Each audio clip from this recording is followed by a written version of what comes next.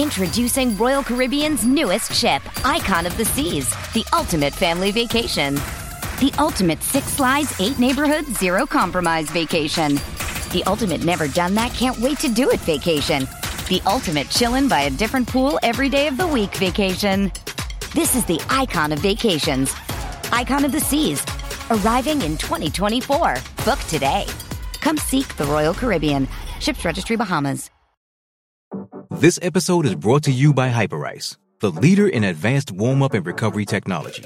They have tons of innovative products, like Venom-heated wearables to help soothe sore back muscles, Normatec compression boots to speed up recovery and increase circulation, and Hypervolt massage guns to improve mobility.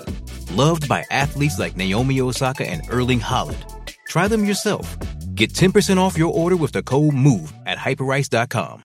TCL is a proud sponsor of the Score North Studios. TCL, America's fastest growing TV brand. 1, 2, 3. It's Mackie and Judd with Rami. All right, welcome in. Insta start to the show today because we want to dive right into that it. Big voice guy, get it out. No, Let's go. Had to cut him off. Rami Makloff in quarantine studio Q. Mackie and Judd here in the main studio, socially distanced. And we're going to start the show right. We only get about 10 minutes here, so we don't usually start the show with guests, but we're all salivating over The Last Dance, which is going to come out this Sunday.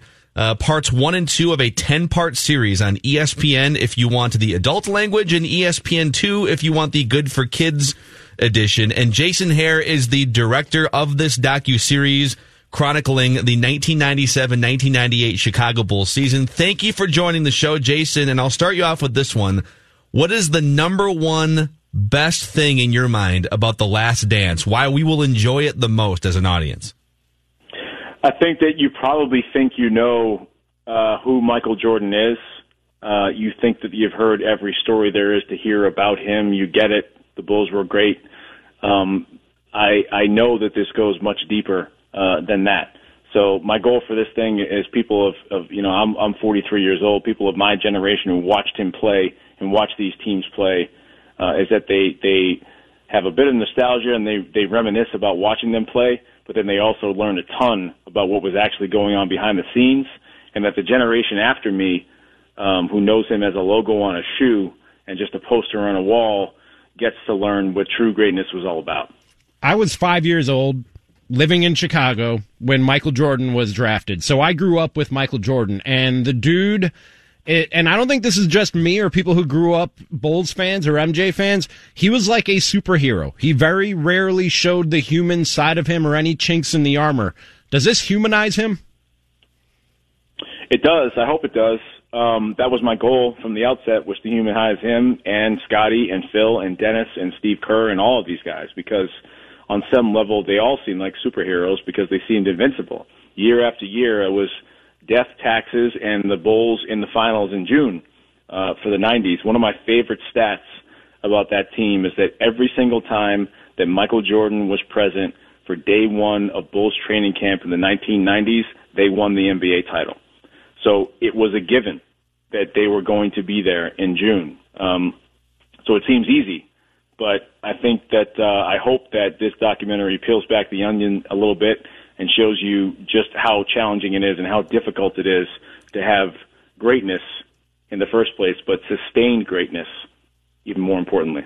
Talk us through the process of this and how it came about that it was not just an hour long or two, but a 10-part series, because that's got to turn into at some point in time a daunting task. It was daunting, but it was brought to me that way. It was brought to me as an 8-hour series. They said that we're casting a wide net for directors, and we have Michael Jordan's involvement and sign-off, and he's going to participate in this. And there's a treasure trove of footage that no one's ever seen from a crew that was embedded with the team in 97, 98. So we want to tell the story of that season and Michael Jordan through that footage. So it was then my role to go back and say what my vision for this thing would be. So I just kind of buried myself in all things Jordan and Bulls for 2 weeks and emerged from that cave with a 14-page outline for what I saw this 8-episode at the time series as being. And I thought that we could do a lot more than just tell the story of that season. I thought it was possible to tell the story of the entire dynasty through the lens of that season, and to tell the story of Michael Jordan and Scottie Pippen and Phil Jackson and Dennis Rodman and Steve Kerr and Tony Kukoc and all of those guys through the lens of that season, because that season was so momentous on so many levels that we could use it as a jumping-off point to tell a ton of different stories. So what you're getting is a macro documentary told over the course of 10 hours, but encapsulated in that are several micro documentaries. Jason, you've also directed the Fab Five, the 85 Bears, 30 for 30, the Andre the Giant, 30 for 30. How does this one compare in terms of everything, really? How does this one compare in terms of storytelling, intrigue, stories that maybe grip the audience?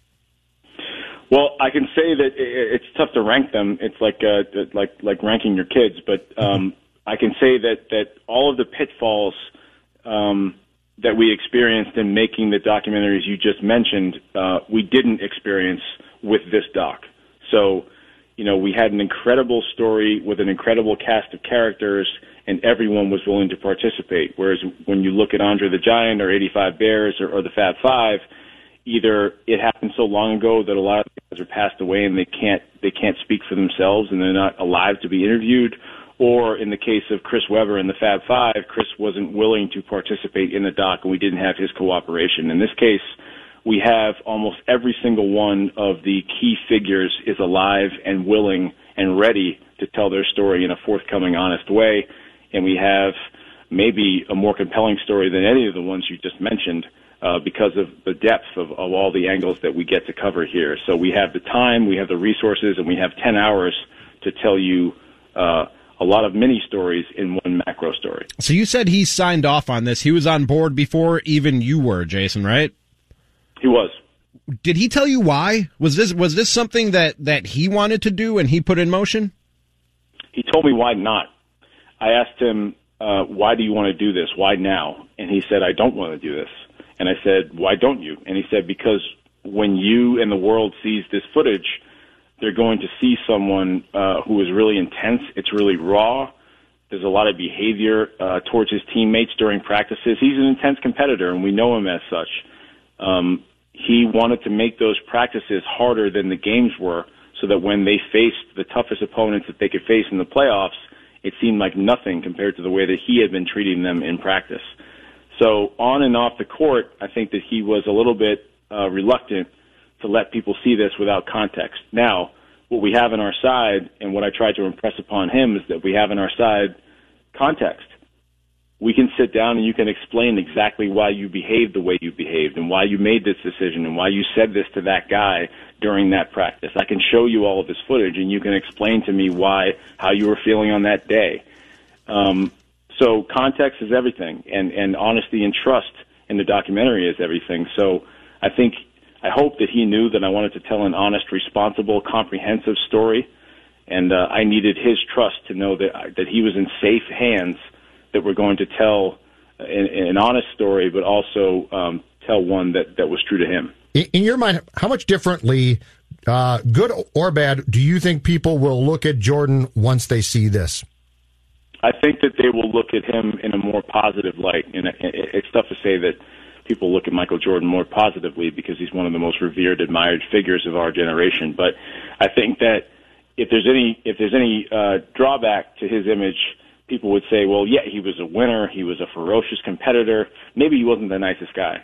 And I was interested to explore that with him, whether or not that bugged him, because in all of my experiences, he was a nice guy.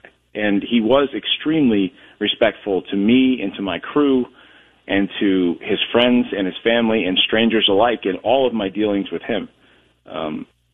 So I wanted to know, as a human being, if that bothered him, if the trade-off was worth it, that he has the reputation of being the most ferocious competitor in the history of sports, but he's not considered a nice guy by a lot of people.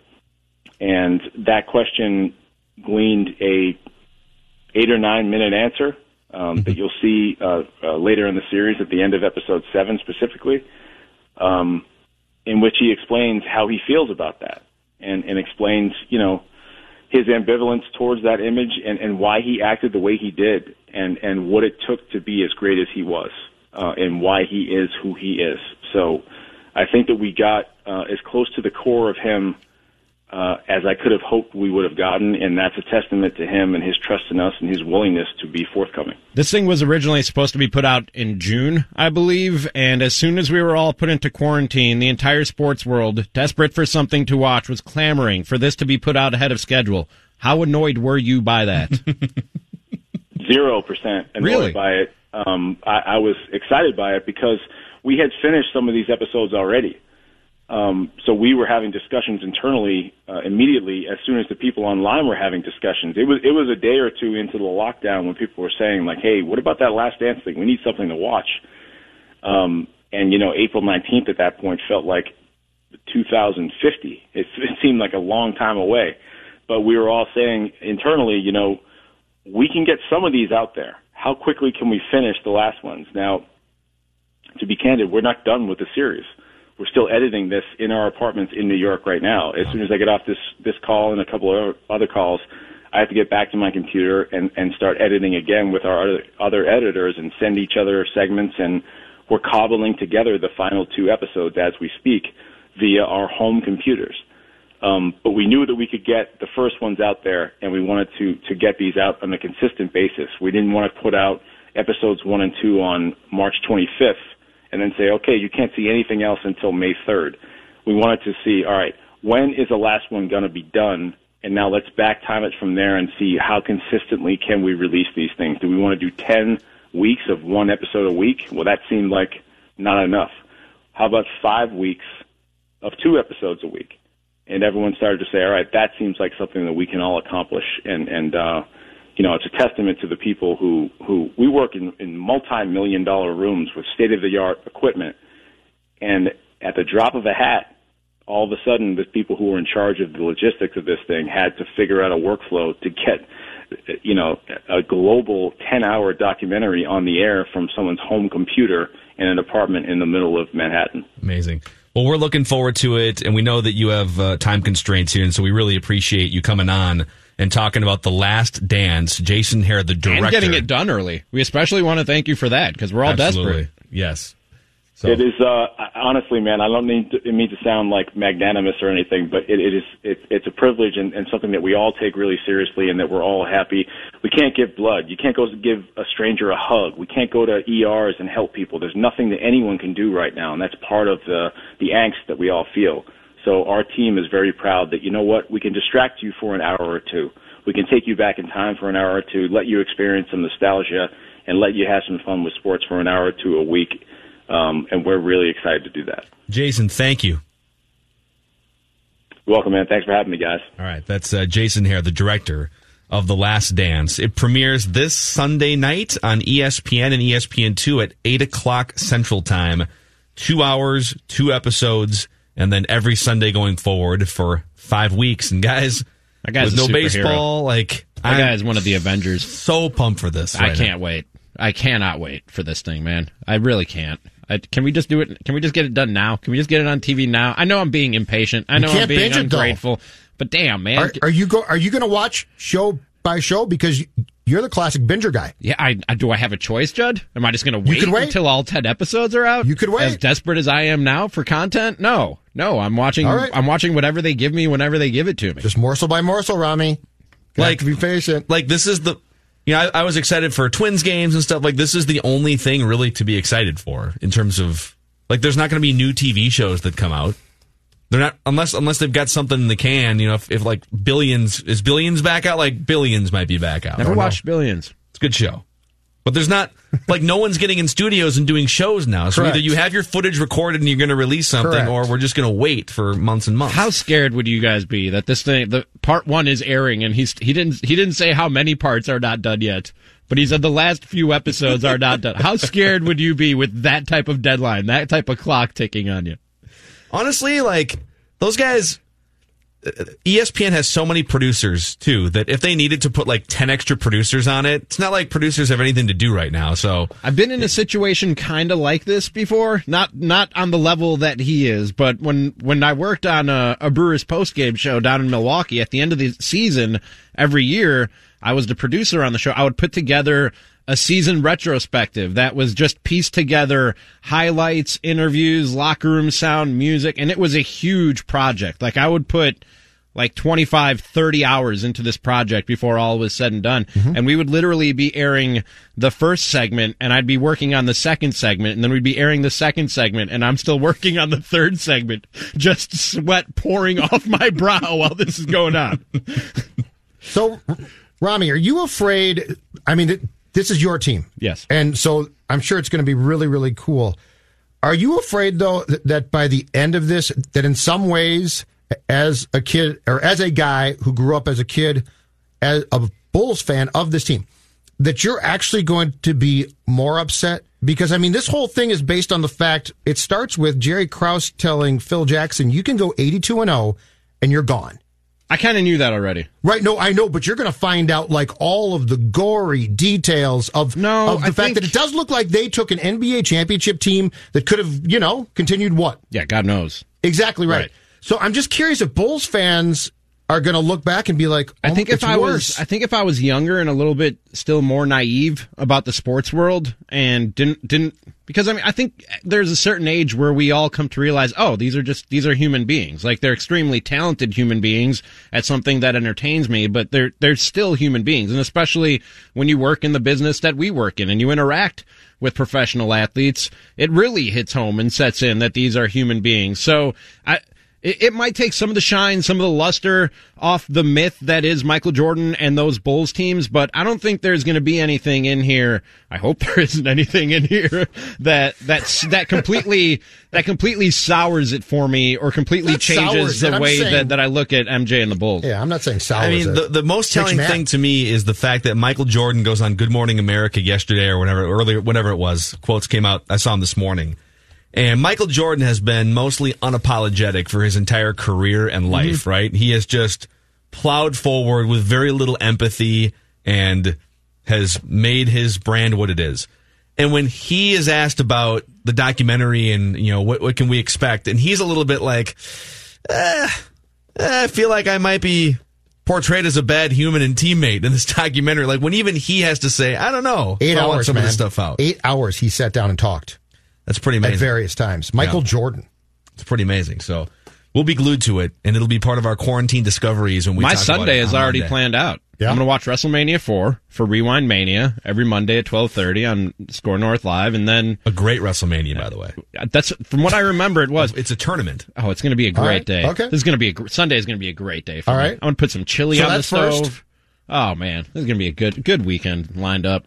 Let's go. Can we just get to the weekend right now? We're pretty close. We have Action Movie Rewind to get to tomorrow. Not me. That's right. What do you think? I get too bored.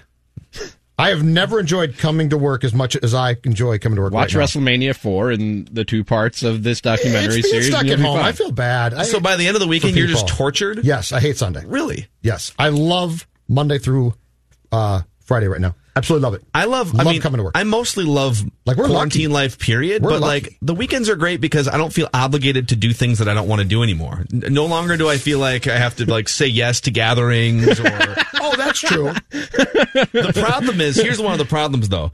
There's really if somebody wants to do a Zoom, if somebody wants to call you or do a Zoom, family thing or something, there's really no way you can say no. Like, what's your excuse now? If someone says, hey, we should set up a Zoom happy hour, what are you guys doing on Saturday? Actually, my dad called me today and said, your sister-in-law and mom are setting up a Zoom call so we can all see each other's faces and talk.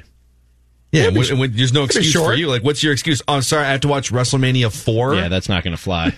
Mom's not going to be happy if Coming to work, though, has been a godsend. And it's great because nobody goes near you. So now it's ideal. Dude, our work conditions now are ideal. They're not. I mean, ideal would probably be not being in a building with other people, but you know what? Though it's so few now. It's so few, and no one's coming close to you, right?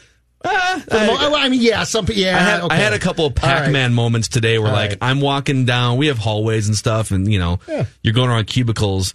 And I had a moment with one of the My Talk hosts, Donna Valentine, where, like, we were both Pac-Man characters coming toward each other. We both stop and, like, both go back the other way. I stopped using the main entrance right off the parking lot.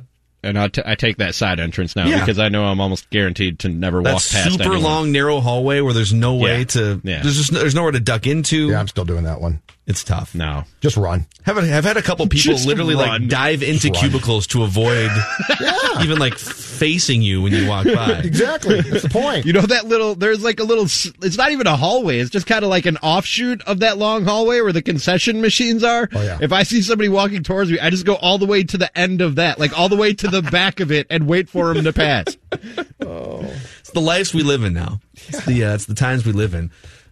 So, all right, when we come back here, let's take a little bit of an early break here because we'll get to some Sage football wisdom and we can talk about, so yesterday was OBJ Day on Score North and Mackey and Judd with Rami. And today has been no way Jose OBJ comes to Minnesota Day because we have prominent top reporters all shooting it down.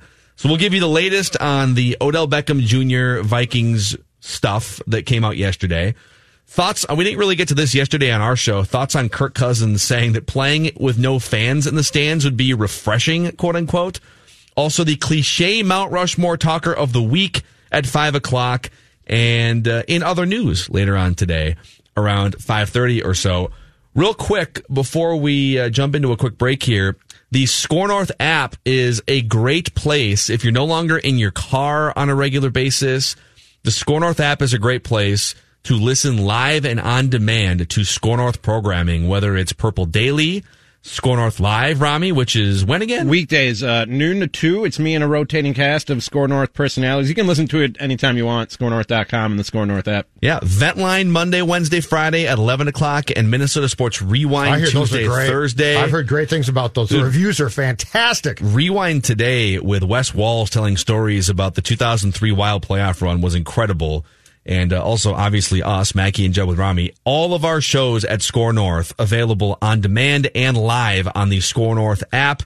You can also turn your smart speaker into a radio. That's what it is. It's basically just a radio in your living room or your kitchen. Just say, Alexa, open Score North, and you can listen to us live. When we come back, Sage football wisdom and an update on Odell Beckham Jr. Jonathan here with the Score North download. Game 163, the 06 Twins, the 09 Vikings, Breezy and Suter, and KG's Wolves. You can relive them all and more this Sunday from 8 a.m. to 8 p.m. with a Minnesota Sports Rewind Marathon on Score North on AM 1500, scorenorth.com, and the free Score North mobile app. Minnesota Sports Rewind is available wherever you get your podcasts. Over at scorenorth.com right now, we have all the draft and Vikings-related coverage you could ever be looking for, as Matthew Caller has a draft simulation based completely on the Vikings trading down and looking at how lucrative that might be for the Vikings, as well as his profile on Gophers star Antoine Winfield Jr. as he looks to emulate Tyrann Mathieu in the NFL. You can go check that out all for free right now over at scorenorth.com and the free Score North mobile app. That's been your Score North download. Now back to Mackey and Judd with Rami. Football.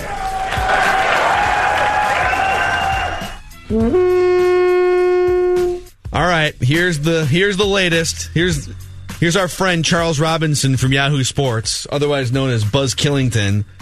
He tweeted this morning, I chased the Odell Beckham Jr. trade talk. I was told unequivocally the Vikings haven't had any trade discussions with the Browns about Beckham Jr. No calls about Beckham Jr. and no discussion of trade compensation. As an aside, the Browns do not have Beckham Jr. on the trade block. All right. Charles Robinson, usually pretty ironclad. Sure. Very plugged into the Vikings historically as well.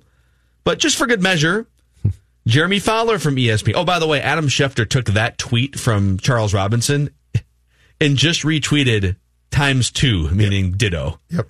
So Jeremy Fowler had this tweet. Browns chief strategy officer Paul DePodesta was pretty firm on the Odell Beckham Vikings rumors. He said, quote, in short, I will just say it was completely false. it is frustrating a little bit, obviously. I think it's pretty clear what we're trying to build at this point. We've done an awful lot in free agency. We're excited about what we have a chance to do in the draft, and we are really building around a core of players we think have a chance to be championship caliber at their core. The idea that we would take away from that core at this moment just does not make a whole lot of sense and is really not something we are exploring at all. It is completely false. Your guys' thoughts on everybody coming out to deny the first OBJ of all, Viking stuff? Podesta, shut up. Yeah, okay. I mean, come on. Go back to Moneyball. Championship team, my posterior. And Beckham was telling people last year, come get me, which means he doesn't want to be in Cleveland. And quite frankly, I don't blame him. That doesn't mean that there's not a bunch of stuff going on and talks. I love this. I love that the same people who are saying now and tweeting, seeing this was never going to occur, are the same folks who are saying, and Diggs ain't getting traded. All right? So let's just lighten up here. And as far as I'm concerned, it was a fantastic day. I don't know. I thought it was speculation on Score North. I thought it was reckless of you to bring it up. Yesterday. Mackie fought and kicked and screamed all along. I said, trust my gut. Wanted nothing to do with it. Judd said, listen, I'm going to start Ventline with this today. And I said, at your own peril. Yeah, that's not how we do things here. But anyway. So, all right, let's bring our friend in here, Sage Rosenfels, 12-year quarterback in the NFL. And you can find Sage as part of also Purple Daily on Mondays and Wednesdays at 2 o'clock with Matthew Collar. So, Sage, yesterday was Odell Beckham Jr. Day here on Score North. We were very excited about these rumors. And then today, every credible NFL national talking head and general managers from the Browns and I think the Vikings behind the scenes have shot this down. But what were your thoughts when you saw the potential? Like, by the way, my response to everyone shooting it down is, well, the Vikings should totally kick the tires still on Odell Beckham Jr. if it's a second-round pick. But what are your thoughts on it, Sage? Well, my thoughts are this. I just heard a report that the Vikings are shopping Harrison Smith for the third pick in the draft with the Detroit Lions, and they're going to have a chance to get Tua. That's what I think. Run with it. I'm taking to Twitter right now, Sage, and I'm tagging you in it. Okay, just for fun. If you could pull that trade off, it would be amazing. Let's talk about it, guys. Let's talk about it. Daniil Hunter for the first and I mean, the premise made sense for a minute yesterday just because, well, Odell Beckham Jr. was telling people he didn't want to play in Cleveland last year, and the Vikings do have an open number 2 wide receiver slot. But it appears that the dream is dead. So yesterday on the show with Vikings Deal with Collar, we discussed this for much longer than I was thinking we were discussing it. He had sent me an email with like 4 or 5 different topics, and this one sort of popped up during the day, and we spent, I think, almost the entire first segment of 25 minutes on it. And where it does make sense is that, of course, the Vikings need a number 2 wide receiver. Or another wide receiver. Odell Beckham's really fast. He fits the guy that can sort of take the top off the defense. Obviously, he's a very talented wide receiver. So that's where it makes sense. The compensation, second rounder, fifth rounder, I think that's great compensation. That'd be a pretty good deal for the Vikings. He's under contract for, I believe, at least 3 more seasons, about $15 million a season. So that's where it's going to be a challenge. How do you get a $15 million wide receiver? With the salary cap situation, you're probably going to have to get rid of your free safety at that point. So now you're opening up another position where you're going to need another spot filled. So that's where it doesn't make sense. And then this sort of the more you looked at it, it made less and less sense. So, and then I do see, obviously why Odell Beckham is unhappy in Cleveland. We discussed that as well. Of like, here's a guy who had all the success in the NFL with the New York Giants, in New York City, sort of the center of the world in a lot of ways. And he's a sort of he goes beyond football. He's a celebrity, and all these types of things. He loves the limelight. Then he gets shipped to Cleveland, which is like, it's in the dark basically. It's pretty much in the shadows for the most part, and the organization has, no history of success, has just a mediocre season, plays 16 games, 79 catches or something like that, nothing great, only 4 touchdowns last year. I'm sure he's miserable there. Like I only can imagine, like we all know those guys.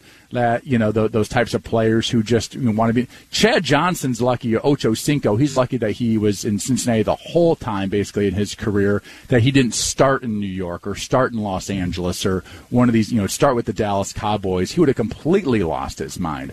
Well, Odell Beckham sure is not happy being in Cleveland. He wants to get back to somewhere that's more in the, sort of center of the universe, I guess. The Vikings are sort of in between. They're not a tiny team, but they're also not New York City or Dallas, but they have a great fan base, an amazing stadium, awesome place to live. I think Minneapolis is one of the best places to live, and it's a real city. Like, it really does have a real city. So it would be probably just enough for Odell's big, ego or whatever that might be.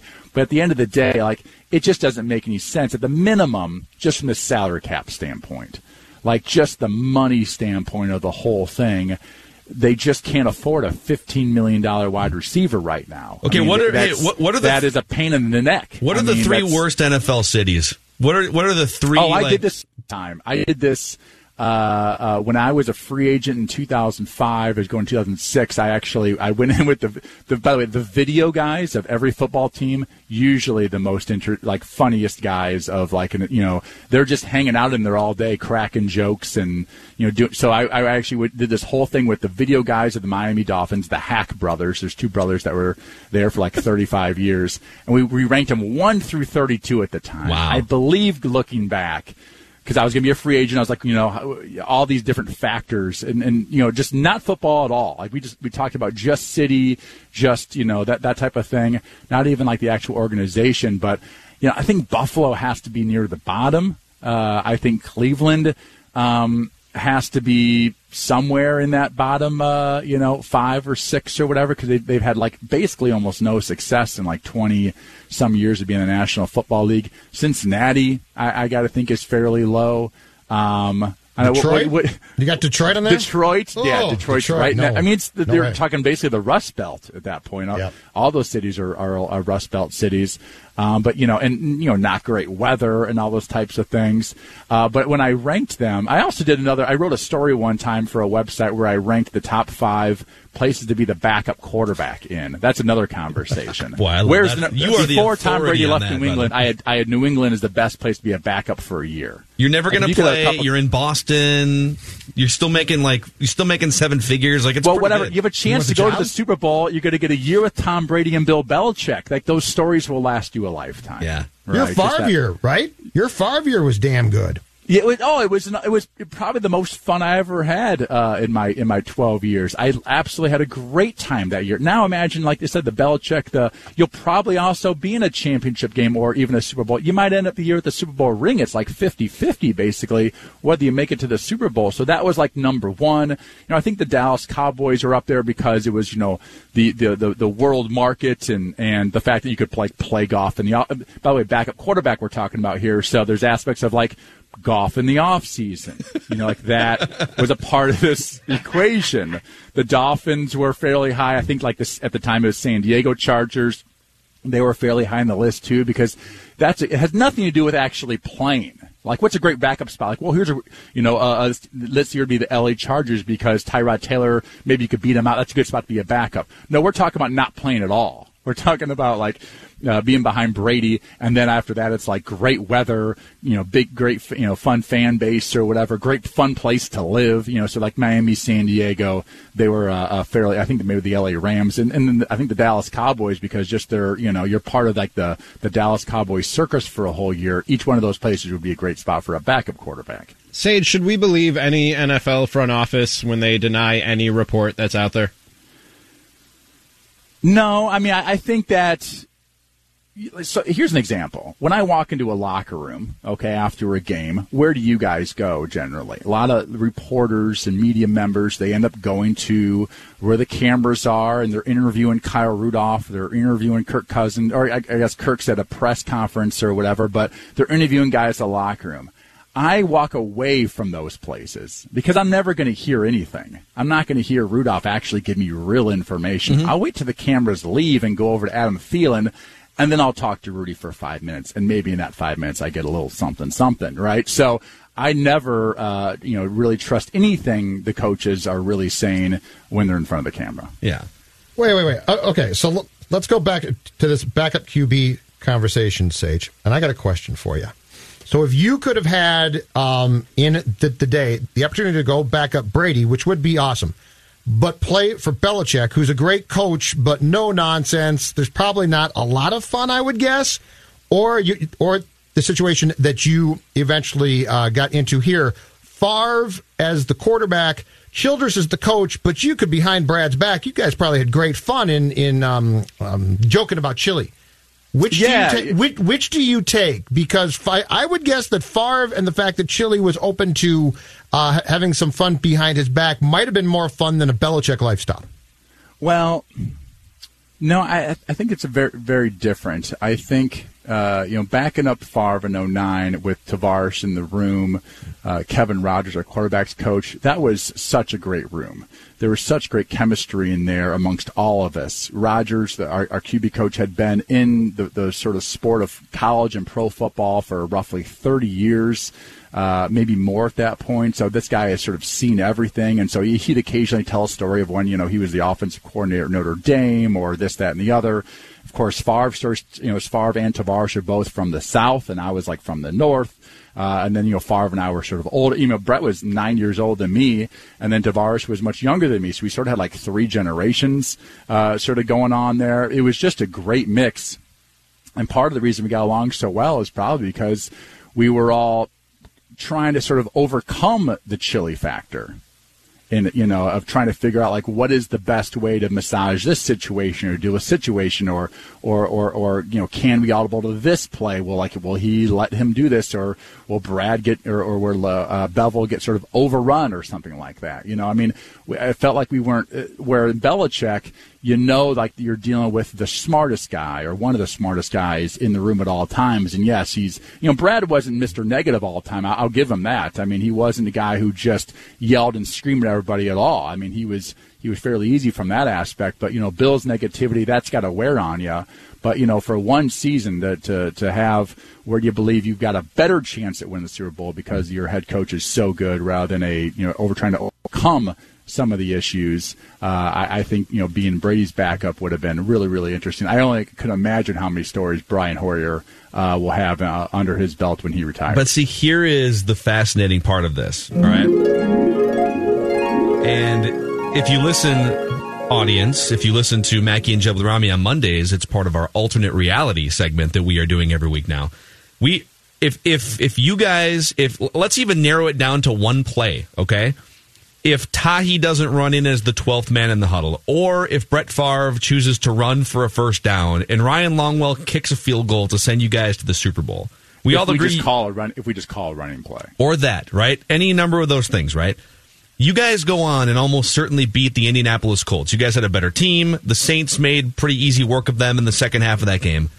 If one of those things, if just one play goes differently in the Superdome, Brad Childress is regarded as the only coach to take the Vikings and win the Super Bowl. Barry Switzer has a Super Bowl. I'm just saying, Brad Childress would be Barry right Switzer there. What are you saying about Barry Switzer? And when everyone thinks about it, they think Jimmy Johnson's team. All right, Barry Switzer got lucky. And he was along for the ride. So Mike Tice's team that Brad Childress took over. I think he's giving Favre all the credit. Well, a couple of things. Tice didn't have, obviously, Favre, who had an unbelievable season. Jared Allen was a trade. I don't know if that was more Rick Spielman or more Brad or however that works. But, Brad does, I think he did do a very good job of adding pieces to that roster. That wasn't just Mike Tice's team. I mean, guys like Hutch and, Sullivan did a great job as a drafted center the year before I got there, and he was like a sixth rounder or something like that. I mean, they were definitely very good. Chad Greenway, very good. I think Brad's a very good talent evaluator. I'll say that. And that is different than coaching. It's very, very different. That's in the scouting, sort of world. And that was that 2009 team. I'm telling you, maybe one of the most talented teams in the last 20 years in the National Football League. I agree. Mm-hmm. Totally agree. Did you watch the Monday night game? I watched that game the other night. Oh, dude. Oh. Jaron Allen was a monster. I forgot. I mean, his length and his speed and his tenacity and his all of that. Playing at home should have been illegal against Jared Allen. AP in his prime Percy Harvin was a freak athlete. We had so many good players in that front seven on defense. And that team had issues. It definitely did. If Jared or Kevin Williams, we didn't get good pass rush. Our secondary, you could find completions in it. They played a lot of zone, which means if you can hang on to the football long enough, guys end up just becoming open. So when you're playing man, that's a different story. And so there were holes in that zone. And so and you saw that in that game the other night with Rodgers. And when he did have time, he carved up the Vikings secondary. So the team was not perfect. But there was so much superstar talent on that football team. We had different types of tight ends. We had Schenko, who was a athletic pass catcher, and then you had Klein Saucer, who was just like basically a right tackle, and then you had like Dugan, who could do a little bit of both, like just sort of get everything, just a Swiss Army knife. Dugan makes a big catch, like a 21-yard catch, a huge one in that game when fired like 8 seconds. So I mean, that team had so many good things going for it, and I give Brad a lot of credit. Like that team was very, very talented, and he put a really good roster together. But I don't think we outcoached other football teams in that season in a lot of ways, and then I think that's because of the head coach. Sage, you work with young quarterbacks, right?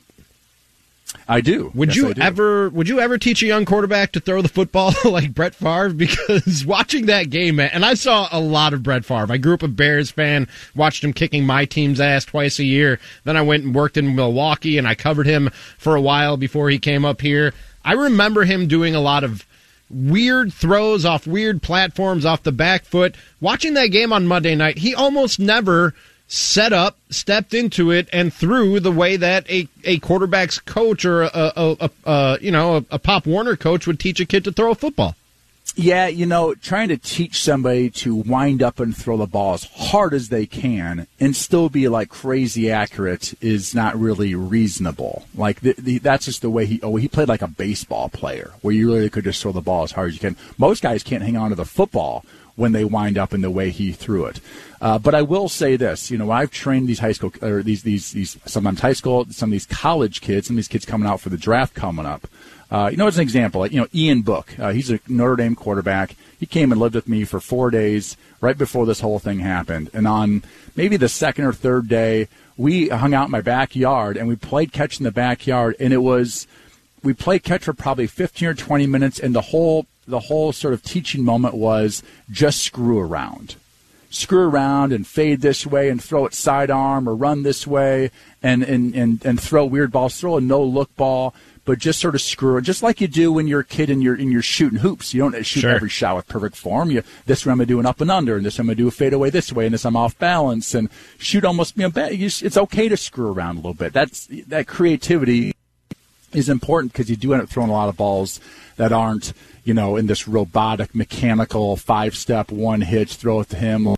It's not a perfect game. It's not 7-on-7. So I think it's really important to add to a young quarterback's repertoire, whether you're Pop Warner, middle school, high school, college, pros, to spend some time every single day making bad throws, in the sense of like bad technique throws. It's going to happen. You're shot when you're in the pocket and some dude's right in your face, and you look to your right, and without even moving, you just flick the ball to a running back on some sort of swing route off to the right, without your feet aren't at him perfectly. Like, this is not in baseball. This is a crazy sport. So I think it's important to spend a lot of time making unusual throws, because they inevitably do occur from time to time in a football game. If you throw 30 balls in a game, I got to say 10 of them, if not more, are, with off balance, or you're running out of the pocket, or you're stepping up in the pocket and making some sort of unusual throw that's not, your typical just drop in the pocket and do everything perfectly. Sage, how hard did that fastball from Brett come? Because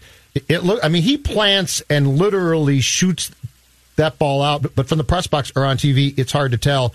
How much was that ball smoking upon his release of the pass? That thing was coming. I mean, it really was. Like, you felt that it's a heavy ball, and that means like there's just speed behind it, and you play catch with Brett. The ball spins really well. He almost always throws. He almost always threw a spiral. You know, like Peyton Manning was not a great spiral thrower, right? Yeah, Brett was. Aaron Rodgers is. Like I remember Mark Trestman told me Steve Young, he never saw him not throw a perfect spiral. It was just beautiful all the time. Some guys have that. And when you can throw as hard as him, but also the rotations on the football, that's really important too, because that's how you cut through the wind and the cold air, and maybe if the ball's got some moisture on it, you can sort of cut through all that with spinning the ball a lot. And he had that, and you know, I can say I didn't have that type of obviously velocity, but also that spin. And when you play in the terrible weather that he played in for so long, he learned how to probably spin the football a little bit more. But obviously, he was gifted with an extremely strong arm and the ability to throw it as hard as he could, and yet somehow still be accurate. And most guys, the harder you throw it, the less accurate you become. All right, I got a question for you. You're a quarterback connoisseur. You are a student of quarterbacking. Who is the one quarterback, dead or alive, that you've never talked to that you would love to sit down with and tap their brain for an hour on quarterbacking? Man, just throw that out there for me. Dead or alive? You know, Dan Marino. When I got to the Dolphins, I remember one day, if it was like off season or something, I went in and talked to those same video equipment guys and said, you know, can you throw me some Dan Marino film? And they had some video they showed me, and it was incredible, the throws that he would make. It was a different game back then, but that guy was such an amazing thrower. I would love to ask him, like, what were you looking at there? Because as I'm looking at this thing, I'm, you know, who's going to be open and who might be open, what the coverage is. He would throw balls in the places that had no business being thrown to. And I think maybe, and I believe Favre said this when he broke, it was a touchdown record or whatever, some record when one of his seasons, he said, you know, I believe Dan Marino to be the greatest thrower of the football of all time.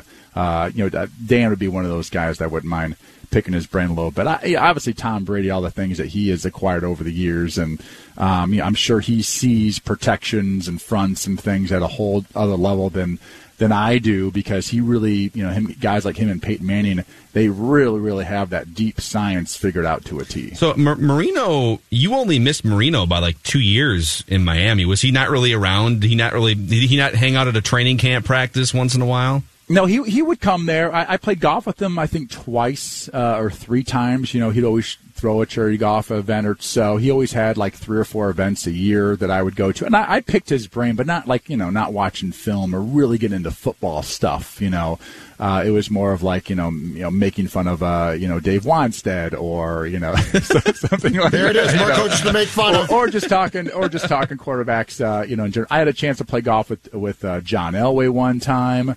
That was, pretty cool, but none of those situations where we really like dove into like real picking their brain about football, So I think, probably John too. I think some of those great ones of all time, that'd be cool to actually hear them talk about the game and maybe as they've seen the game change too. I mean, the game always will change, and it has, and it's changed a lot since, back in the 80s and 90s when I grew up watching those guys play in the NFL. Hey, can I hit that quarterback in the face? I want to do it. That's our friend Sage Rosenfels. He is the journeyman quarterback correspondent of Score North. Find him on Purple Daily, Mondays and Wednesdays at 2 o'clock, and here for some Sage football wisdom every Thursday at 4:30. All right, go back to your quarantine life, Sage. Whatever that consists guys, of. I just made a shelf this morning. Wow. And, look at you. I'm working on shelf number 2. You took a raw piece of wood and made a shelf out of it, or you put together a shelf from IKEA? What are we talking about here? I took a raw piece of wood, cut it into a triangle, and then it's in the corner of a room underneath a TV that I also put up on the wall. And but then there's obviously the aspects of the brackets and things underneath. Woodworking has always intrigued me, and I've considered taking it up as a hobby. Would you mentor me, Sage Rosenfels, at some point when we're all out of quarantine? You, but it's going to cost me? Is that what you're getting at? Listen, a circular saw. You come to my house and fix stuff. A circular saw and a drill will take you a long ways in the world of woodworking. And a tourniquet. I'm not trying that. My house needs help, but I'm not trying that. All right, Sage, we'll catch up next week on Draft Day, part of Score North's draft coverage on Thursday. All right. Well, I'll get back to you guys on that Harrison Smith trade. Please do for the possible Tua possibility. Lions want it was more. just something I heard. Lions want more, Sage. They want more than Harrison Smith. Oh yeah, draft picks too. Yeah. I hope this makes it on ProFootballTalk.com. I hope somebody picks this up. It doesn't know we're joking. No, I don't think so. Listen, it's smokescreen season. We all know that. April is a lot of things, but it's smokescreen season in the NFL. So basically, print the shirts, smoke, and I'm inhaling exactly. every bit This of is it. where you see the press conference. I walk the other way because there's nothing of real value a lot of times in those things. So the Odell Beckham trade never made any sense to me. Yeah. Bye, Sage. We'll see you next week, man. Guys. All right, that's our friend Sage Rosenfels. And by the way, quarantine life here and a month with no sports just peaked when Sage Rosenfels spent 3 minutes breaking down his shelf making at home. I'm fascinated. Well, hold on a second. I'm dead serious about considering taking up woodworking as a hobby. Mac, I mean, I can't now because I live in an apartment and I'm locked in it don't when do I'm it. not here. Don't do it. You'll impale yourself. Don't take up You're woodworking. going to cut off a finger if you try this. I took a woodworking class in high school and I was very good. My teacher was impressed by my work and craftsmanship. I did pottery too, man. Come on, in high school. I'm getting near a kiln now. You're tapping into the wrong expert here. No offense to Sage's potential craftsmanship and woodworking skills, but Glenn Perkins literally makes and I think sells tables, and Glenn Perkins has a wood shop in which he just spends all day doing this. Yeah, drinking his beer. And good for him. Nothing. That's my point. That's my point. I want to visit Glenn's I have no wood shop. interest in Glenn's woodwork. I only care about Glenn's beer. All right, tell the story, Mackie. Which one? You called your shot.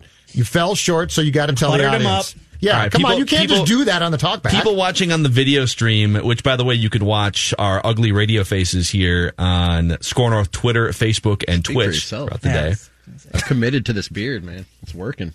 Well, we have Not greasy standings for whenever we ask a question that is deemed a good or great question by the guest. Yep. And we'll get to one that was thrown out on a different show today. We'll get to that in the 5 o'clock hour. But as of right now, trying to forget it. I have 10 good questions on the season. Judd has 7, Rami with 4, and Jonathan with 3. And Sage is usually good for one compliment of a question every single time he comes on. Especially if he has to buy time to think. Him. And he had to think about that question. I thought I had him. That was a good question. So close. If you make someone think for 15 seconds, it's a good question. And that question was, what quarterback did You're not going to try and finagle a point out of this, are you? No. I'm you just can't. saying, foul ball. I'm just saying, you always get on me, Rami, for I get the cheap good question because someone needed a device to think. That was a legitimately good question that made him think for 15 seconds. He didn't reward me. That makes up for all the ones you didn't deserve and got before. But the best part, that was a line drive right to the center field. Was he left you hanging by hemming and hawing? And ordinarily, Sage's way to buy time is to say good question.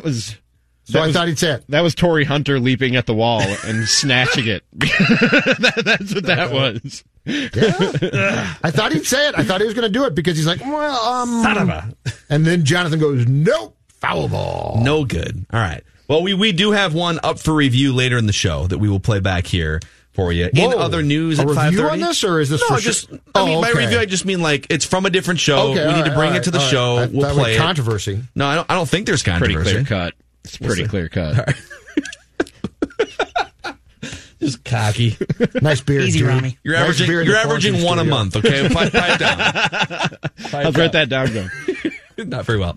All right. When we come back here, it's the cliche Mount Rushmore talker of the week on Mackie and Judd with Rami, powered in part by our friends at Luther Brookdale Toyota on the corner of 694 and Brooklyn Boulevard. They've been friends of mine and my family's going back 30 plus years.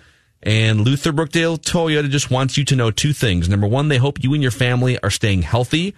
And as an approved essential service, they are open for business if you need them. If you do need service work on your vehicle right now and things happen, the world continues to spin, albeit maybe at a slower rate, Luther Brookdale Toyota is here, and they have set up a no-contact service where you either make arrangements for a vehicle to be picked up at your home, or you can drop it off at the dealership, and after your service is complete, your car will be thoroughly cleaned, and you can review and check out electronically without even entering the dealership. If you do want to arrange to shop for a vehicle, you can browse the inventory online at LutherBrookdaleToyota.com and make arrangements for a thoroughly cleaned vehicle to be brought to you for a test drive. So thank you from Luther Brookdale Toyota to you, the Mackie and Judd with Rami listeners. And they're doing their best during these tough times to make it easy for you and your family if you do need service work on your vehicles. Mackie and Judd with Rami here on Score North. Minnesota sports fans, we know you're doing your best to stay home, and we're here for you at Score North through every step of the coronavirus pandemic. Got something to say about Minnesota sports? Want to tell us why we're wrong, perhaps? Leave us a mic drop message on the free Score North app. You may even hear yourself on Score North on AM 1500, scorenorth.com, or that Score North mobile app. I feel like I want more crack. TCL is a proud sponsor of the Score North Studios. TCL, America's fastest growing TV brand. 1, 2, 3. It's Mackie and Judd with Rami. Mount Rushmore is easy. It's the cliche Mount Rushmore Sports Talker of the Week with Mackie, Judd, and Rami. That is why I would put him on the Mount Rushmore. Those would be my 4. All right, gentlemen, today's cliche Mount Rushmore talker is in honor of 24 hours of Odell Beckham Jr. speculation that was shot down by pretty much every credible national NFL reporter today. All due respect to our guy Moose on WFAN. If you want that full interview, Score North Live, podcastable, Apple, Spotify, and the Score North app from yesterday. But let's pay homage to our friend Odell Beckham Jr., who I think has cemented himself in the last 5 years or so as one of the diva wide receivers in the NFL. So here's how this works. We need a list, and we need 4 at the end of it. Let's just start putting names on the board. Who needs to be in this discussion of Mount Rushmore diva wide receivers in NFL history? Can I ask Judd a question before we get into putting together the list of people who are candidates? Mm-hmm.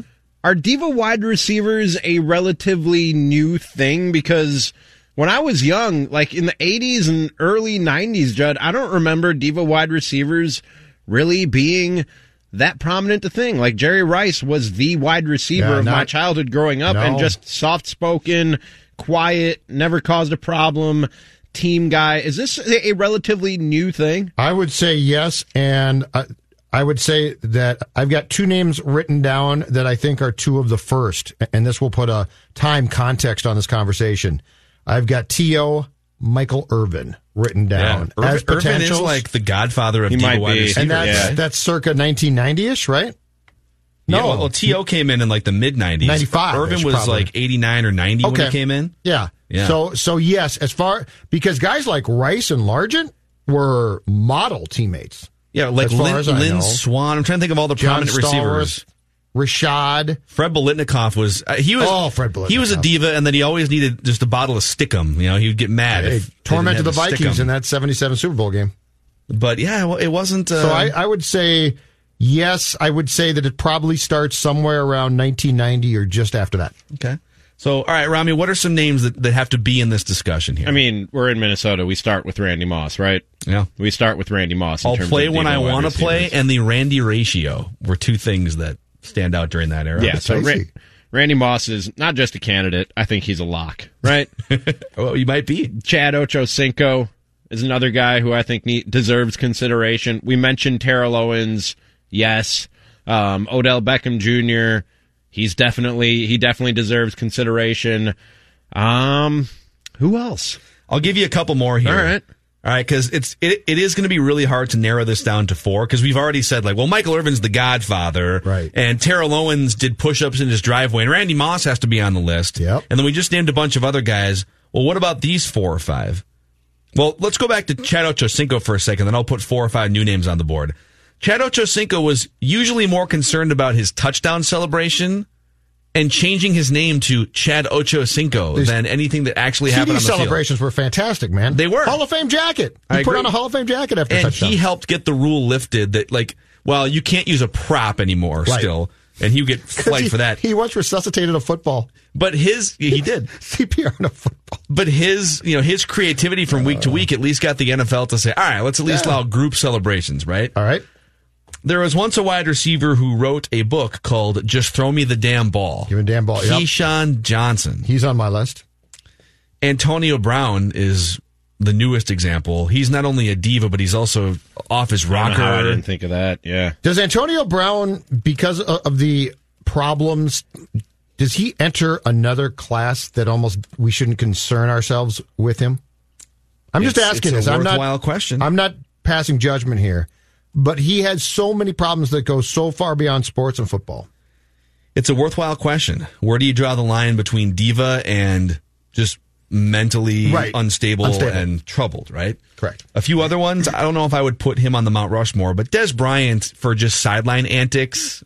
True. And, the talent to baggage ratio there started to weigh heavily in the favor of baggage. Mm-hmm.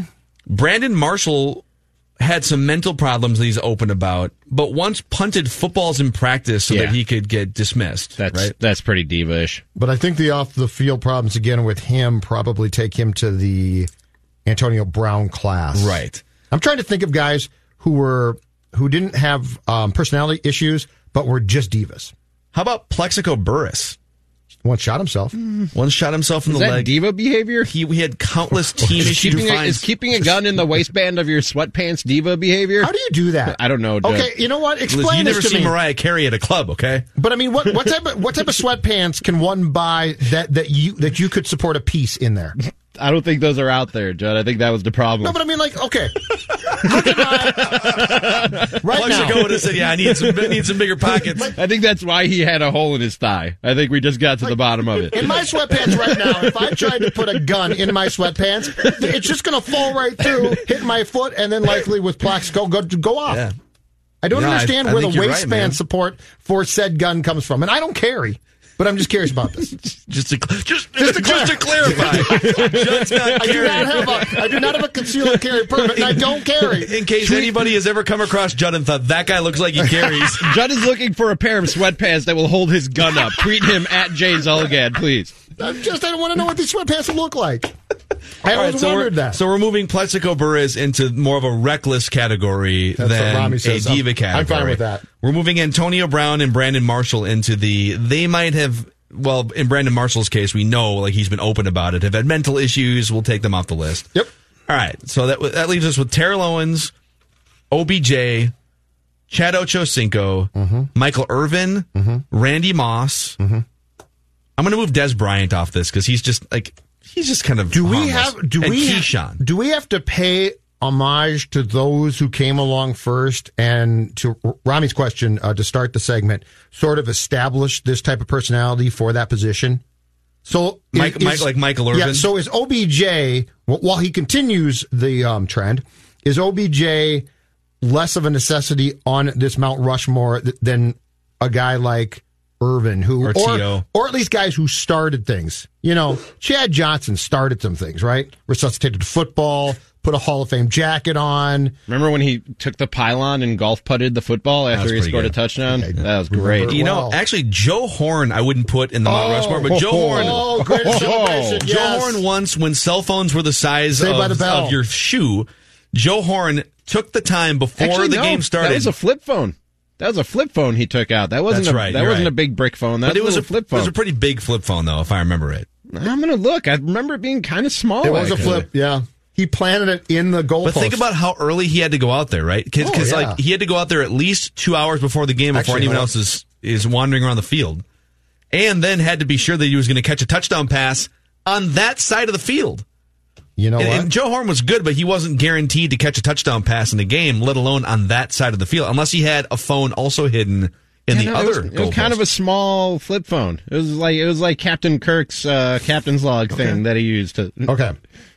All right. I think that the playmaker has to be on this list. Is Michael Irvin the playmaker? Yes. Okay. I think Michael Irvin has to be. So he's one. Rami, you agree? Yes. I honestly think he's like the George Washington, like Judd just said. He lived in the White House, exactly, or at least he took his friends to the White House. I think Keyshawn Johnson. Keyshawn wrote a book called "Give Me the Damn Ball." Give Me the Damn Ball. You know what? That probably earns him a spot on the Mount Rushmore of diva wide receivers. So we got 2 of our 4 now, right? I have no problem with that. And we've got 3 left here. Terrell Owens, like Abraham Lincoln. Diva wide receivers. Michael Irvin's George Washington. So Terrell Owens. And don't ask me who the other 2 guys are on Mount Rushmore, because I'm not sure. That is one boring place, by the way, to go. I've been there once. Oh, is it boring? Never been. Oh, it's not exciting. The Black Hills, too.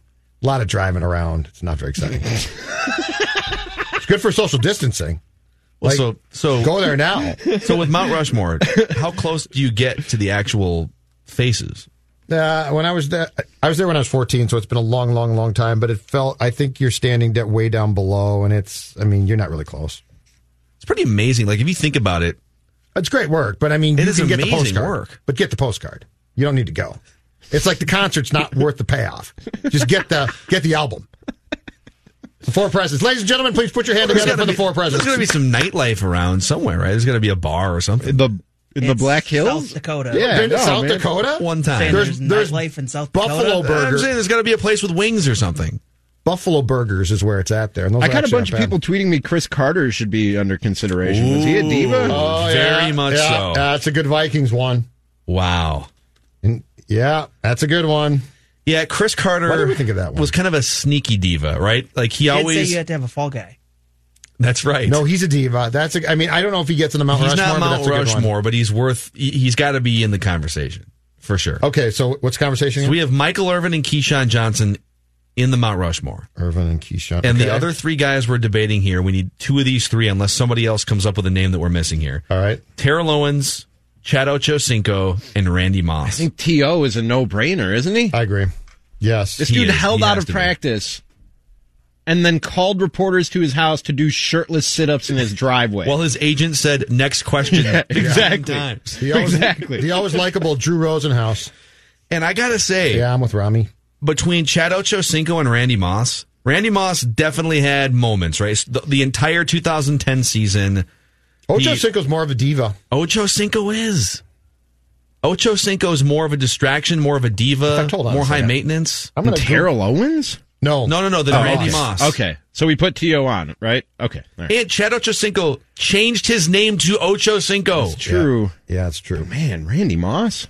Hold on. I thought Randy Moss was a no-brainer when we first started this discussion, and I'm not saying you guys aren't making some valid points, but to me, Randy Moss was a no-brainer. And you know what? Odell Beckham Jr. is, to me, kind of... This dude got into a fight with a kicking net and then apologized to it and kissed it the next week.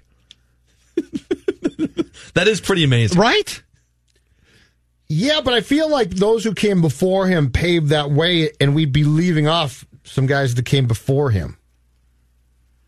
I'm with Judd on this. I think it's not that OBJ isn't a diva. It's not that Randy Moss isn't a diva. It's that Chad Ochocinco from week to week. So are we saying like Mount took Rushmore? Penalties and fines to do touchdown celebrations. Are we saying like Mount Rushmore that it's already been carved, but grades have come since? Right. Hey, okay. FDR, sorry, buddy. Like, fair enough. Fair enough. No if that's Jimmy the Carter approach on we're that. taking, then if we're going chronological, then I guess you're right. All right, just for fun. Yes. Rami, can you name the four presidents? On Mount Rushmore? Do not Google. I'm not. You guys can see me on video. I'm not going to even go to my computer. You get 60 seconds. So I got Washington and Lincoln, right? Isn't there a Roosevelt up there? Isn't there one of the Roosevelts up there? Yes. Okay. Which one is it? Teddy? Is it Teddy Roosevelt? Yes. All right. And, man. You're 75% of the way home.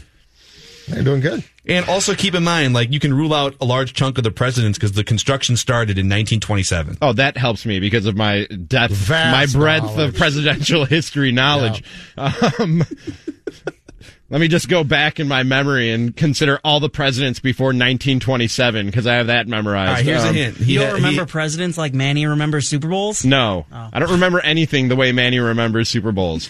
Maybe Seinfeld lines. And I'm okay with that, Ron. I don't think any less of you for that. All right, here's a hint. He had gray hair. Gee, thanks. Thanks, man. buddy. Appreciate it. Benjamin Franklin wasn't a president. No. I didn't even say it. I started but stopped myself. Rami, this is what we call a no-win. Final answer. Rami, this is what we call you've been put into the position of no-win. For the record, had you done this to me, it would be just as uncomfortable. I can't tell you. I'm not sitting here on the answer. It's not Benjamin Franklin. All right, so we got that. Thomas Jefferson. Yeah! Hey-oh! Am I the only one who mixes up?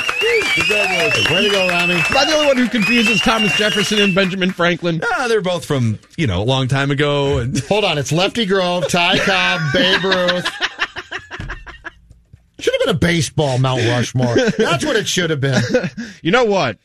If Honus Wagner, if a baseball team was smart, you know how in Kansas City they have like the mountainscape over the center field wall. How has no baseball team put a Mount Rushmore of their franchise Angels could do it too. over one of the center field walls yet in their stadium with all the wacky things that we've seen? That hideous sculpture in Miami at their stadium. How has nobody put up a Mount Rushmore of their franchise over the center field wall in Major League Baseball yet? Time to do it right now, right? Yeah, the Marlins would be the team to do it, right? Who would be on the Marlins Mount Rushmore though?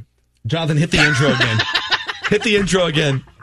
Mount Rushmore is easy. It's the cliche Mount Rushmore sports talker of the week with Mackey, Judd, and Rami. That is why I would put him on the Mount Rushmore. Those would be my 4.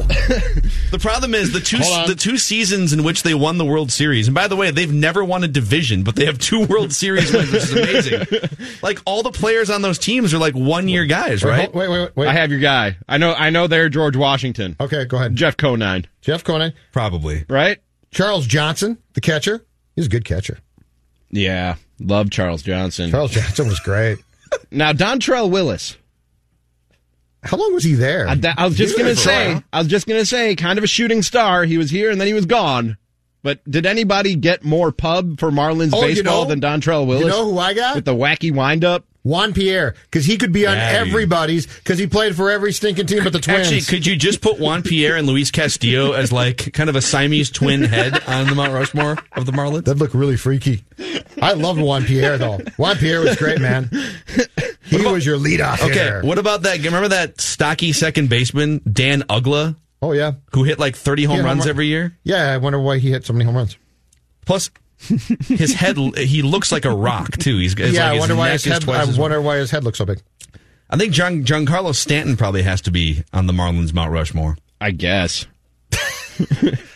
Next up, the Rockies Mount Rushmore, as we continue to tackle the tough subjects. Todd Helton, for sure, by the way. Amazing. Todd Helton, slam dunk. Larry Walker, too. Amazing. Oh, Helton and Walker, yeah. That's their Washington Walker. And Lincoln. I loved Walker. No doubt. Andres Galarraga? Dante Bichette's another one. I wonder why he was built like that. Vinny Castillo? I remember Andres Galarraga as an Expo, guys. Yeah. Big Cat, right? Yeah. The Big Cat? That's what they call him? Love the Big Cat. Love the Big Cat. Played for, did he play for St. Super Louis underrated. as well, Rami? I thought he played for the Cardinals, Rami. Maybe. There might have been a short stint there. Should we talk about the Cardinals? That's all right. We don't have to do that. Cardinals baseball? Man, how about the 90s Pirates, you guys? The 90s Pirates? The 90s Pirates. Yeah. Andy Van Mount Rushmore. Never forget the 90s Pirates, Phil. Mount Rushmore is easy. It's the cliche Mount Rushmore sports talker of the week with Mackey, Judd, and Rami. That is why I would put him on the Mount Rushmore. Those would be my 4. Doug Drabeck, Andy Van Slyke. Doug Drabeck, I liked him. Early 90s Barry Bonds before he went to the Skinny Barry. Giants. Small head, very small. Jim Leland. You got to put Jim Leland on there, right? Or do we move Bonds off and put Jim Leland and Jim Leland's ashtray? Tom Prince. Tom Prince played for the Pirates? The great catcher Tom Prince, yeah, he did. Tom Prince? I owned him in rotisserie one year. Amazing.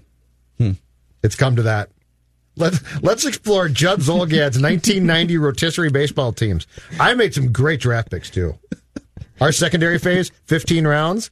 I knew my minor leagues. You thought no one cared about your fantasy teams before. Check out this new segment. Judd, who are like your 4 favorite fantasy players you've ever owned in baseball? Mount Rushmore is easy. It's the cliche Mount Rushmore sports talker of the week with Mackey, Judd, and Rami. That is why I would put him on the Mount Rushmore. Those would be my 4. My favorite player of all time, I'm going to give you one that I own. We're doing this. My favorite player of all time, because he was so damn good that he was worth the price, Greg Maddux. Wow. Absolutely dominated everybody. Oh, yeah. Oh, no Greg doubt. I mean, it was unbelievable. Yeah. Greg Maddux would never work today because the umpires have to actually be held accountable to the corners, right? Okay. Like Greg Maddux would never be as successful in today's era. So last week, MLB Network showed 86, 85. I think it was the 1986 Mets home opener, Doc Gooden, and I think that was Gary Carter's first game as a Met against the Cardinals, all right? Tim McCarver, the analyst, I kid you guys not, is explaining halfway through the game, because somebody had come over from the American to the National League. he is explaining the difference, because that's back in the days of the umpires being exclusive to one league, the difference between the American League strike zone and the National League strike zone. And what he said was the American League ump worked above the catcher. And I think they had those big protectors. So they'd be looking down so you wouldn't get the low strike. The National League umps didn't use the bubble protector as much. And he literally talks about, and so these umps, they call it right in the slot because they can see, because they got between the catcher and down in that slot. So he's literally explaining the difference. Same sport, same professional baseball, right? Between the American and National League strike zones. Think about that for a second. And this is where we've come, right here. This is quarantine life without sports. Greg Maddux. I kind of love this segment. I'm not going to lie. It is fun. Kind of love it. Did you guys... Tomorrow, the 80s. I don't know where this originated from, but did you guys... I think it's Adam Amin from ESPN. Yes. He just sent a photo out. It's a screen capture of a Zoom chat. Yeah, I saw this. It's Adam Amin with 8 dog mascots from colleges. Literally with like Bulldogs, Fresno State, the Yukon Husky. Nice. The Butler Bulldog, the Bryant Bulldog, the Western Illinois Bulldog. Are they Bulldogs? Not sure. He got 8 different Bulldog mascots. I tweeted at Adam and asked, how do I get in on this? I'm a good boy. Why can't I get in on this? I'm a good boy. Who's a good co-host? You a good co-host? A good boy. I need a dog biscuit to get in on that Zoom call. This is great. Who's a good boy? All right, when we come back, in other news, including some good news for thirsty Minnesotans during this quarantine. And we will see if Rami's good question can get on the board here as well. After we talk about Federated Mutual Insurance Company, Federated would love to express their gratitude for one thing that remains true during these tough times, your American spirit. Thank you to our medical professionals and our rescue workers for your service. You've done so much over the past few weeks, and you will continue to do a lot for us in the coming weeks and months. Thank you to our local businesses. You are our community partners, our neighbors, our families, and our friends. And when you need Federated, Federated is here to help. You can visit federatedinsurance.com or call your local marketing representative to access trusted resources you may need. Resources like written pandemic policies and procedures, recommended response plans, communications to employees, which could change by the day, certainly changing by the week and by the month right now. Federated Mutual Insurance Company. It's their business to protect yours. Mackie and Judd with Rami here on Score North.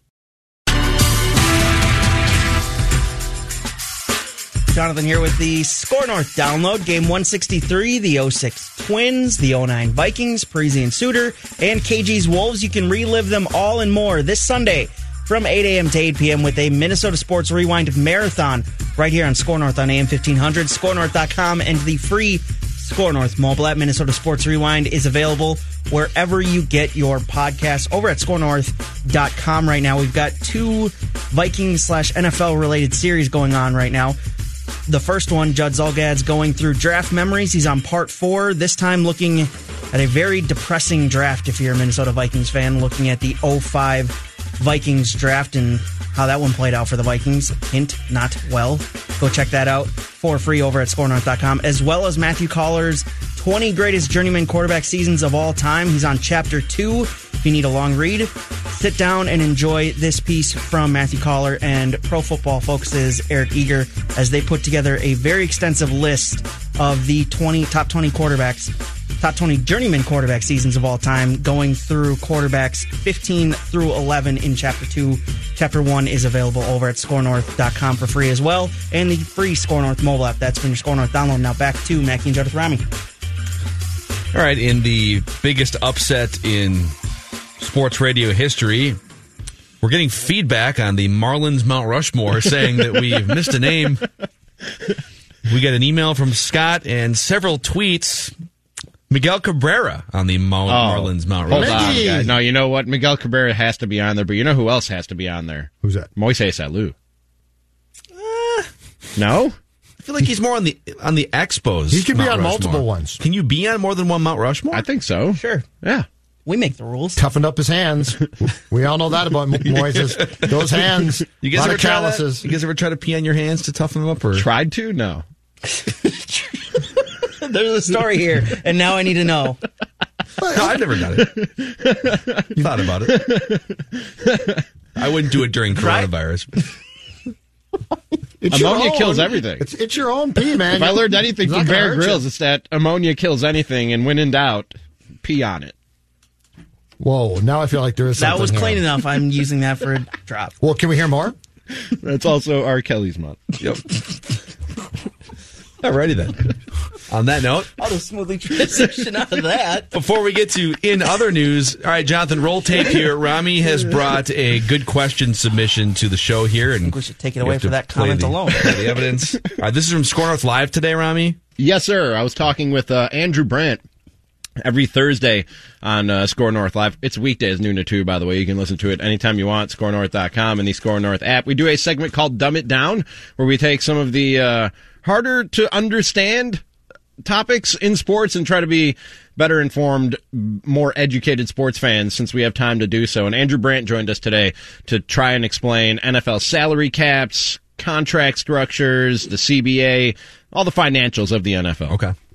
With Andrew Brandt of the MMQB and executive director of the Moorhead Center at Villanova. He's given us a lesson in NFL financials. When a team does approach a player to restructure, to free up more money under the salary cap, what is the benefit to the player when they agree to that and decide to do what the team needs to free up the money? From a financial perspective, what is their benefit for it?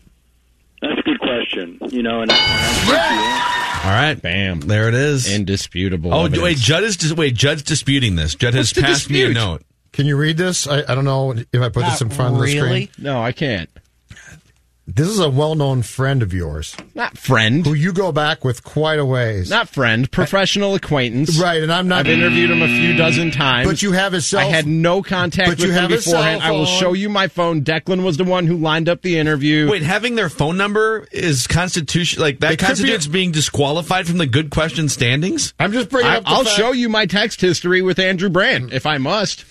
There's no communication between us Roger Goodell whatsoever wouldn't today. trust you. I think it's legit. Thank you. I think it's legit. Appreciate it. And that puts Rami at 5 good questions on the season here. I have 10, Judd with 7, Rami 5, Jonathan with 3, and what are we? We're The about race is tightening up. we're 4 I love months that into the year, Mackey's so. putting up Barry Bonds numbers and you're trying to pick at me. Like I'm cheating. Hey, you know what? I just You got the wrong guy here, It's man. the University All of right? Minnesota Mackey tried Journal. to call a shot. You're going after the slap hitter because he hit one over the wall. Mackey tried to call his shot today and fell short of the That's warning the track. University of Minnesota Journalism School So, that has Sage- me leading the good questions. So, standings. Sage, you were such a good player, and I put you in Canton personally. But let me ask you this question: if you could bring back one person from the dead to talk to quarterback wise,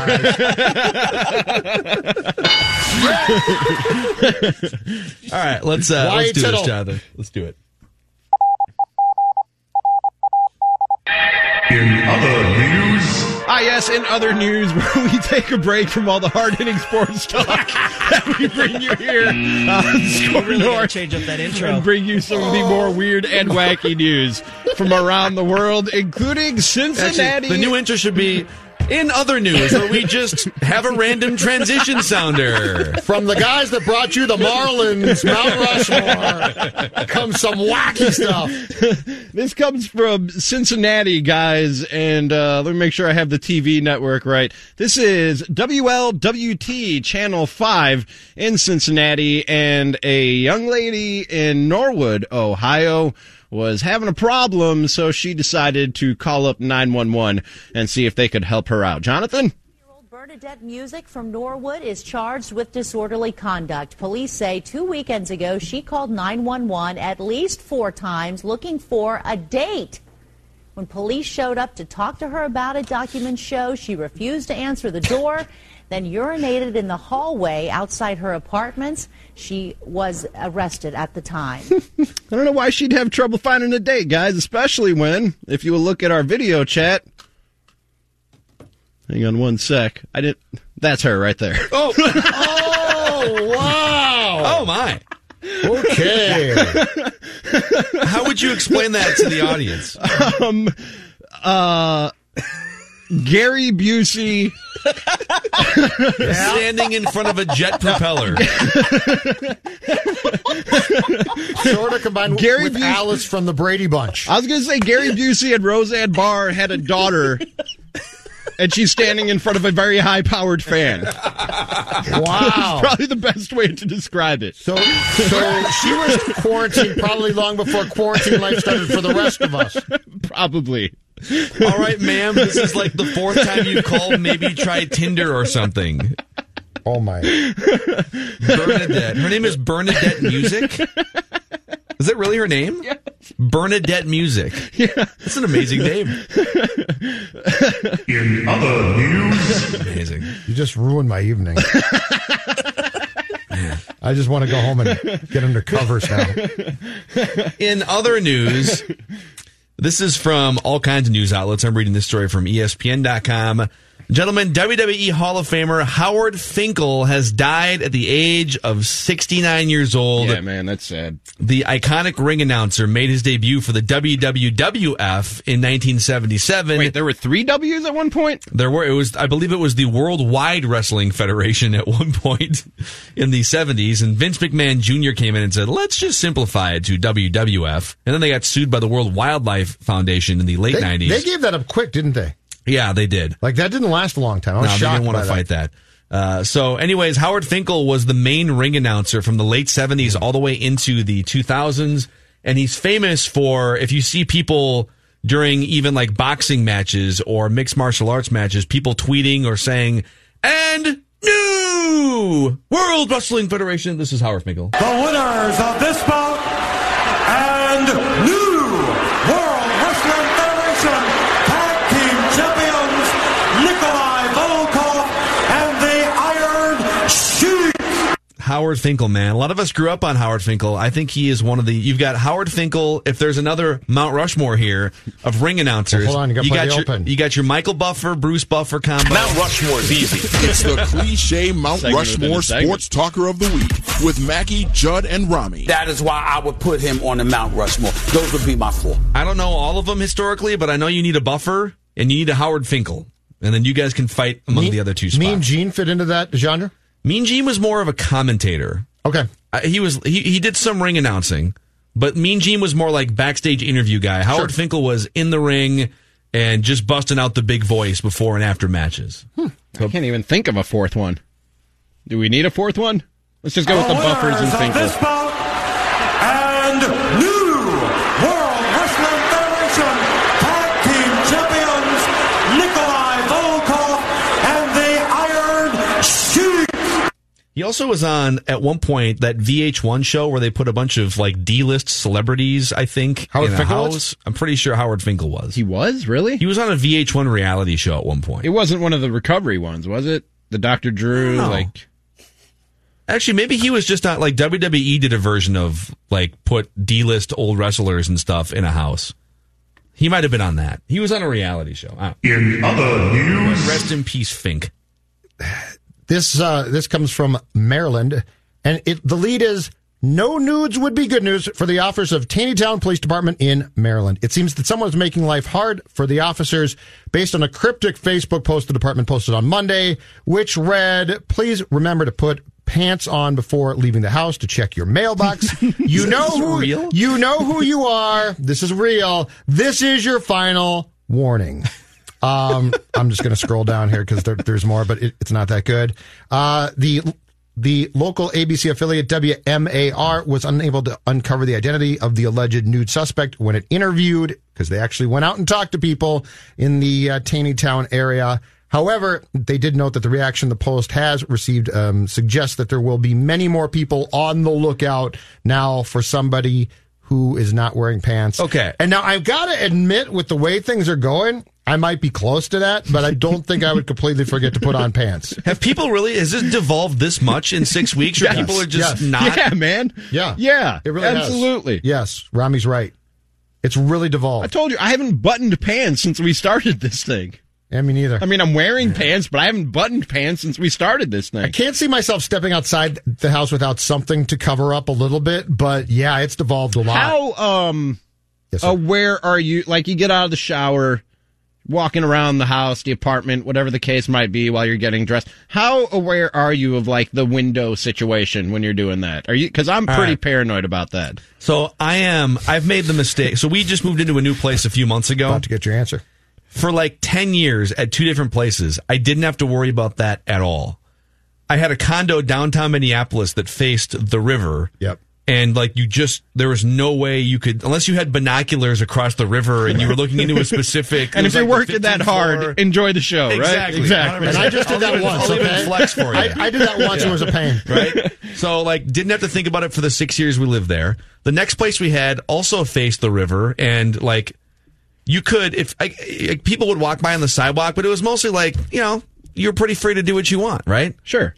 This place, there's a good 10 to 15 different apartment units and also a hotel nearby that can definitely see in, and I forget about that at least once or twice a week. Easily forget about it. The blinds aren't down? Well, we keep the blinds up to keep some sunshine in to not go crazy. Constantly. I hate the blinds being up. What? Even on a sunshiny day? Dawn likes them up. I prefer them down. When it's 75 and sunny. Well, I guess, and you're quarantined. Yeah, but I'm not going out. But I mean, out of the shower in the morning, blinds are all down. Then they might go up around noon or so. All right. Rami, it sounds like it's a problem for you then? It can be. But you're paranoid. Because my windows and my patio, they face the courtyard of my apartment building. So literally the whole courtyard can see, and every other apartment that faces the courtyard, which is half the building, can probably see into my windows if they're looking. And I'm not always that conscientious about it. And a few people have probably gotten a bit of a show. Question. How long after a shower do you guys go before immediately getting like boxers on? It's depends. Like, literally the first thing I do. Me too. Like I'm out of the shower before I get out of the bathroom. I got pants on. See, like I'm never flapping in the wind. I told you guys ever. Doesn't happen. Jesus. It doesn't happen. There's a visual I needed. I've told you guys before about my self-care Sunday routine, where every other Sunday I will give myself a full manicure and lotion up head to toe. Give myself a good shave. Just take care of yourself, right? What? What do you mean? You have a beard. What do you mean? Give yourself a? Yeah. How much can you shave? I trim the beard and shave other parts of me. Oh boy, are we finding out? News? Wait, what's the next story? I feel like we're burying the lead. What's the next story? Do you have special burying the lead on purpose, Ted. We don't need to go into that. But when I do that, all I'm wearing is, like, while I'm doing the manicure, all I'm wearing is a robe. And then when it's time to lotion up head to toe, clothes are just going to get in the way, guys. So I don't get dressed until I've done the whole self-care routine. In other news... This comes from Pittsburgh. Really learning how to transition out of things today. In other news... Where 93-year-old... The Angels, Mount Rushmore. 93-year-old Olive Veronesi went viral last week after CNN Pittsburgh affiliate KDKA shared a photo of her with a Coors Light in hand and a plea written on a whiteboard, "I need more beer," all capital letters, 2 exclamation points. The photo, taken by one of Veronesi's family members, was shared more than 5 million times, and thanks to Coors Light, lovely old Miss Veronesi now has 150 ice-cold beers, and she doesn't have to pass them around to anybody. When we saw Olive's message, we knew we had to jump at the chance to not only connect with someone who brought a smile to our faces during this pandemic, but also gave us a special opportunity to say thanks for being a Coors Light fan, a Molson Coors spokesperson told CNN. Even in the pre-COVID era, we would have been thrilled to fulfill Olive's request. She says, "I was on my last 12 cans." Hey, listen, I feel her pain, man. Yeah, I've been there. Feel her pain. I've been there, Olive. Yeah. She said, and tell me you can't hear this in Judd Zulgad's voice. "I was on my last 12 cans. I have a beer every night. You know what? Beer has vitamins in it. It's good for you, as long as you don't overdo it," said Miss Veronesi. Hey, what's the lie? What's the lie? Does beer have vitamins in it? Yeah, it's got some grains. Absolutely. You sure? It's vitamin C, man. It kills germs, too. It's alcohol. Vitamin B? I don't know. In other news... Not sure. Speaking of, good transition here. This is from St. Paul, Minnesota. Minnesota lawmakers reached an agreement last night, on a bill that allows restaurants to sell 1 bottle of wine and 72 ounces of beer, cider, or seltzer, a 6-pack, with an order of takeout food. Senator Karen Housley says restaurants have taken a big financial hit during COVID-19. She said, quote, "We need to help them out somehow. And this is one little addition. I don't know if it's really going to make a huge difference with how they've been devastated lately, but every little bit can help." Now that you can, I don't know when this goes into effect here, but are you guys excited to not only be able to order takeout, which we have been doing 2 or 3 times a week, but you can also get a little bottle of wine and some. I got a question about some this. Other stuff. Can you go and pick this up and put it in the coaster as you're driving home? It just says under the agreement, the alcohol must be sold in its original unopened packaging. So as long as it's not open. Okay. So I can't. So you'll buy a bottle of wine. Gotcha, still okay. corked. Have you guys seen some restaurants? I know Red Cow is one of the ones that are doing it. Some restaurants that have like signature cocktails. Yes. They're selling like a cocktail kit. So they'll give you all the components to it in different cups and containers for you to take home. Really? And mix yourself. Yes. I don't know if I can replicate the amazing Red Rabbit Manhattan in my own. I think that's kitchen, one of the ones that they are selling. That's in a cocktail kit. Charcuterie plate, man, from that place. The Red Rabbit charcuterie that might be the first thing some charcuterie, I go get. baby. That is on my Mount Rushmore of restaurant foods. Mount Rushmore is easy. It's the cliche Mount Rushmore sports talker of the week with Mackie, Judd, and Rami. That is why I would put him on the Mount Rushmore. Those would be my 4. At least of appetizers. That is By the way, a killer charcuterie in plate. 2 months, this is going to be our entire show every day. Mount Rushmore is easy.